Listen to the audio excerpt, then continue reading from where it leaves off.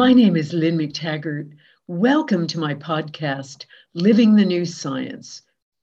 In these podcasts, I'm covering some extraordinary discoveries by frontier scientists and other new thought leaders, and why this changes everything we think about how our world works and also how we should live our lives.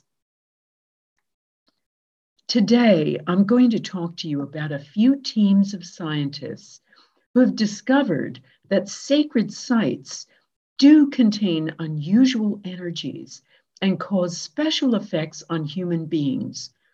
There's even some evidence that prehistoric man had an intuitive understanding of energy. One of the most intriguing aspects of ancient and prehistoric sites is the claim, usually made by dowsers, that they contain a special and palpable energy.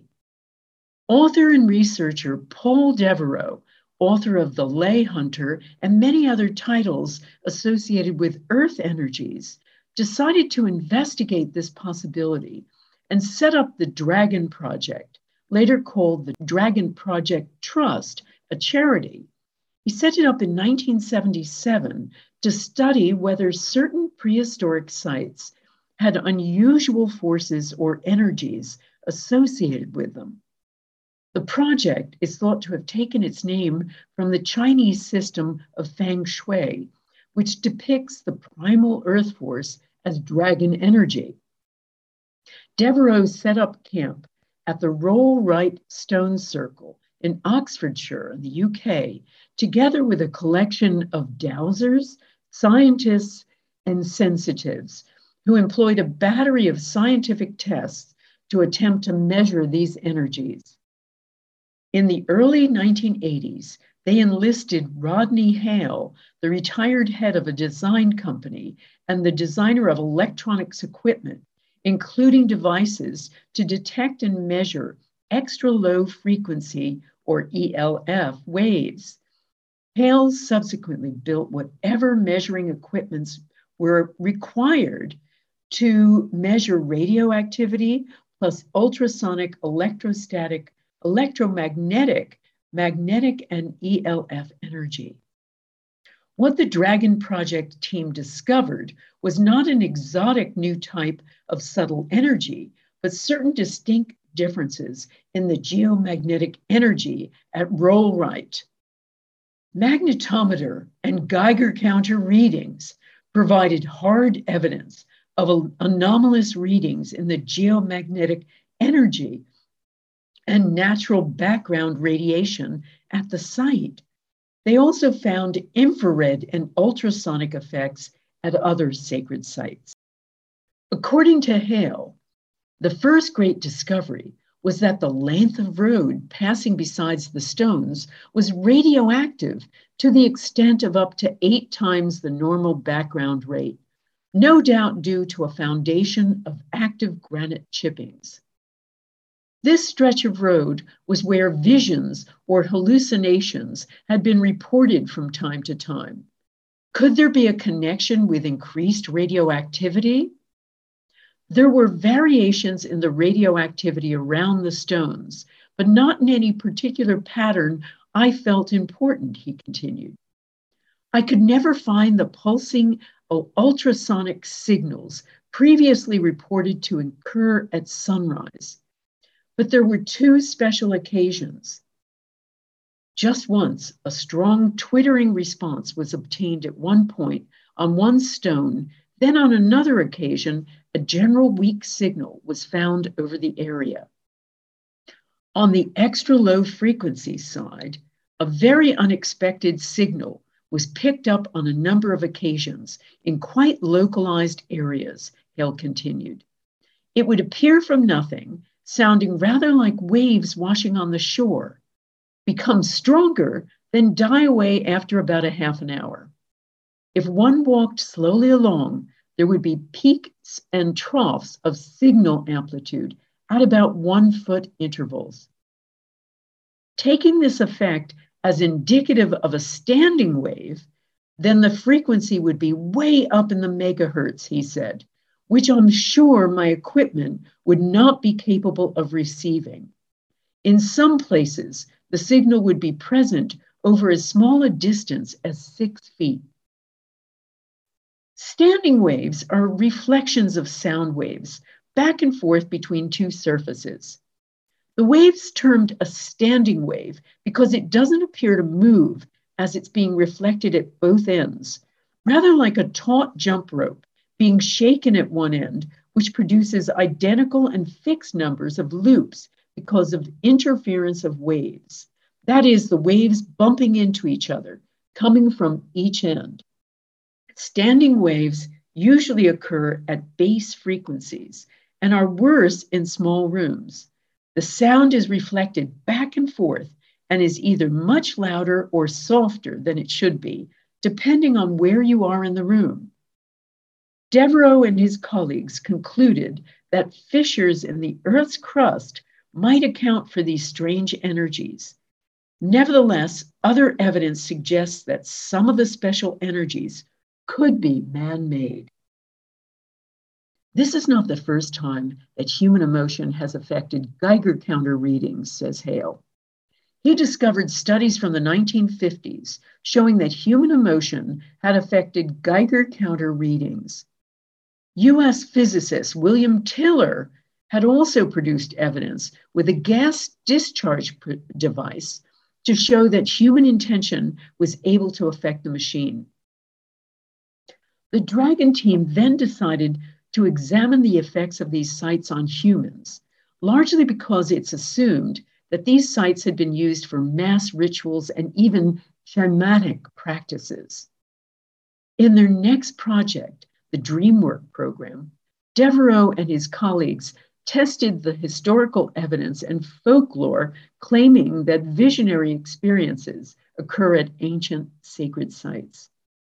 Certainly, there's much historical documentation concerning the oracle at Delphi, the most important shrine in ancient Greece, where Pythia, the priestess of Apollo, and many others supposedly had visions of the future.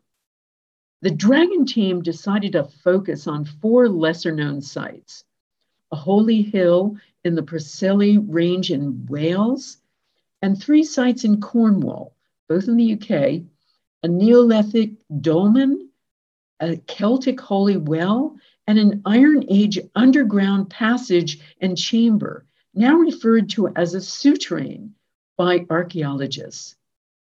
To determine whether the spirit of place might affect human consciousness, Devereaux decided to test whether the dreams at particular sites had components common among all the dreamers that could be decoded and identified as belonging to that place. He wondered whether the spirit of place could affect a mind at its most meditative state, or even whether some energy memory remained in these exotic locations that a dreamer might tune into. The key was to determine whether the dreams these places revealed had site-specific components. Could a statistically significant number of the coded dreams be identified as relating to the sites at which they took place? Was there something about the physical nature of the sites that influenced the dreams experienced at them? He was also examining whether the geophysical anomalies of the places affected the dreaming mind.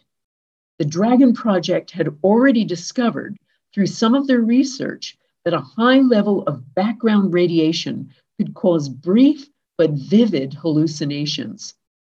For this investigation, Devereaux enlisted veteran dream researcher Dr. Stanley Krippner from the Saybrook Institute in San Francisco, who had led the famous Maimonides hospital dream studies, offering some of the best evidence of ESP and dreaming ever amassed. Dowsers, sensitives, and ordinary members of the public of all ages, from 17 to 70, volunteered to sleep outdoors at these sacred sites and to keep a careful record of their dreams. Each volunteer had an experimental partner whose job it was to stay awake while the participant slept. As soon as the participant entered rapid eye movement, sleep, His partner would awaken him and tape record the sleeper's report of his dreams. The volunteers also recorded reports of dreams they'd had at home to serve as controls. These were transcribed and sent to Krippner for analysis. Dr. Krippner gathered the data amassed and began to analyze and code them. The results were then given to a panel that was unfamiliar with the dreams. The panel's job was to judge the data according to a strict scientific protocol. In June 2003, Dr. Krippner, Paul Devereaux, and Adam Fish published the results of the dreams of 35 volunteers who'd spent between 1 and 4 nights sleeping at the 4 sacred sites.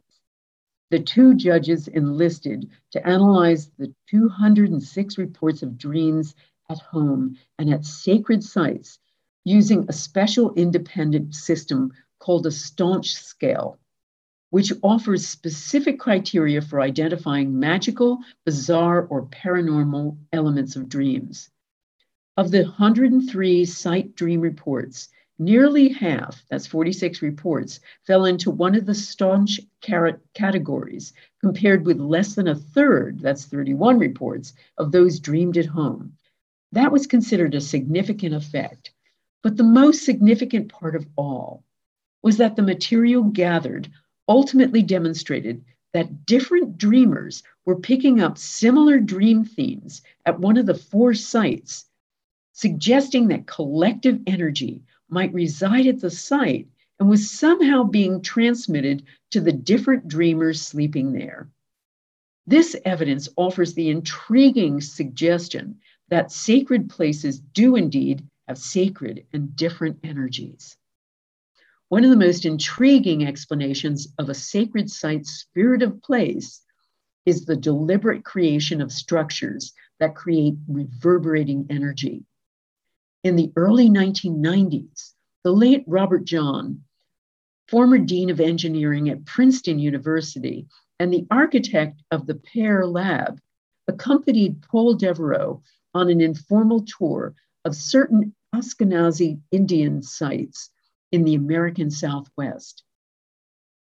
He was struck by the acoustical resonances of many of the kivas, ceremonial meeting places, and other special sites, and wondered whether other prehistoric structures might have also been similarly designed. He, Devereaux, and Michael Ibison, a Pear colleague, decided to test this hypothesis by investigating the sound waves at 6 ancient sacred sites in the UK.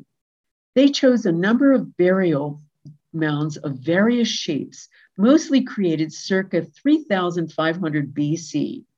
Wayland's Smithy in Berkshire, a multi-chambered structure within a trapezoidal burial mound in Berkshire. Chun Quat, a trapezoidal chamber in Cornwall. Cairn L, a multi-chambered irregular stone passage tomb in Ireland. Cairn I, an elliptical arrangement of 7 subchambers, also in Ireland. Newgrange, a long, narrow, cross-shaped chamber, again in Ireland. And Cairn Uni, a beehive-shaped chamber in Cornwall.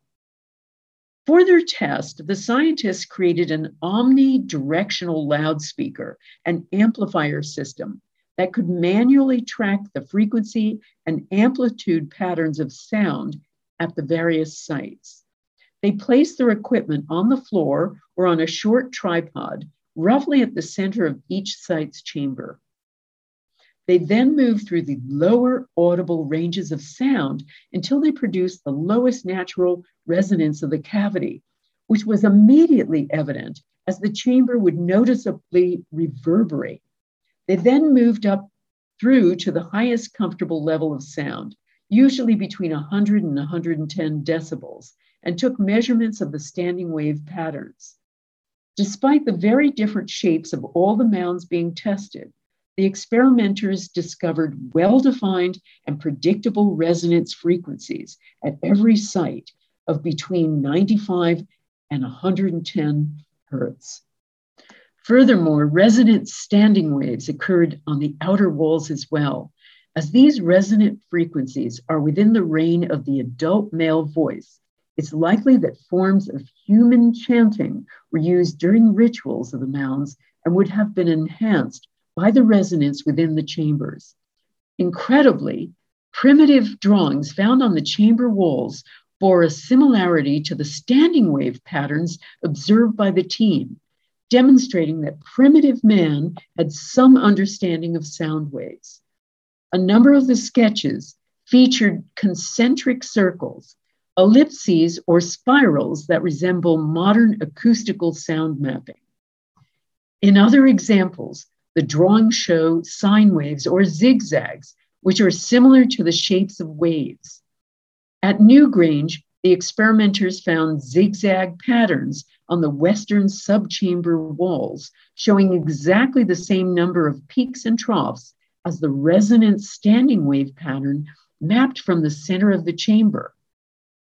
Although John and Devereux could only speculate as to how early man achieved this, it appears likely that certain standing stones were positioned in key places to enhance such resonances and suppress other sound waves.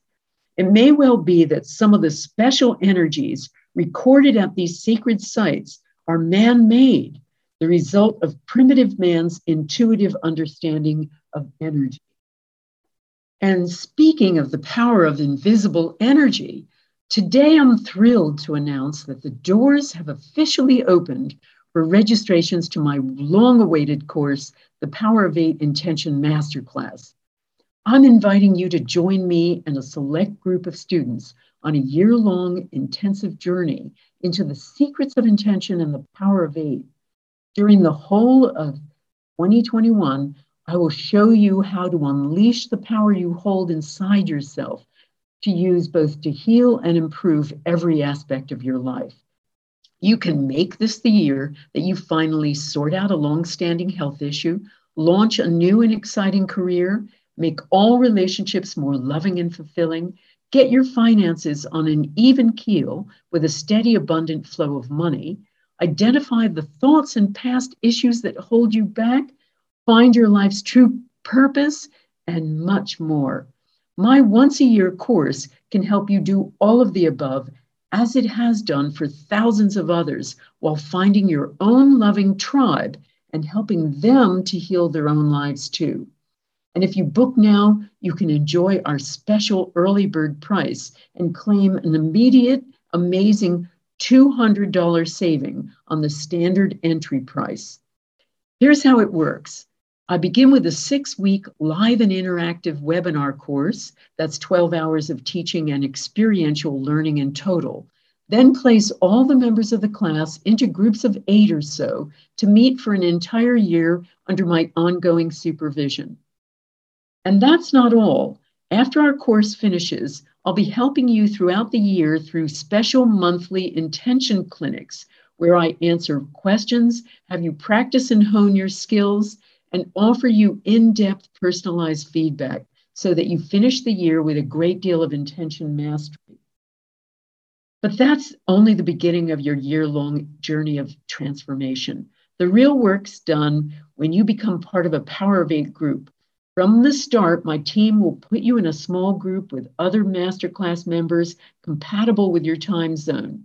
You'll meet with them virtually via Skype or Zoom regularly under my ongoing supervision and guidance, and just watch the miracles unfold. Your group will become your intention family to have your back and help you heal, a situation more important than ever during this pandemic time. You'll never walk alone again. So this could be your intention tribe with you as the healing miracle. But places are strictly limited due to the capacity of the technology, so make sure to book your place today. And please don't delay. I only run this course once a year and it always sells out early. To find out more, just go to my website, lynnmctaggart.com, and click on the link at the top of the page directing you to the Power of Eight Intention Masterclass 2021. This is Lynn McTaggart talking to you about living the new science. Thanks for listening to me, and I look forward to connecting again. Bye for now.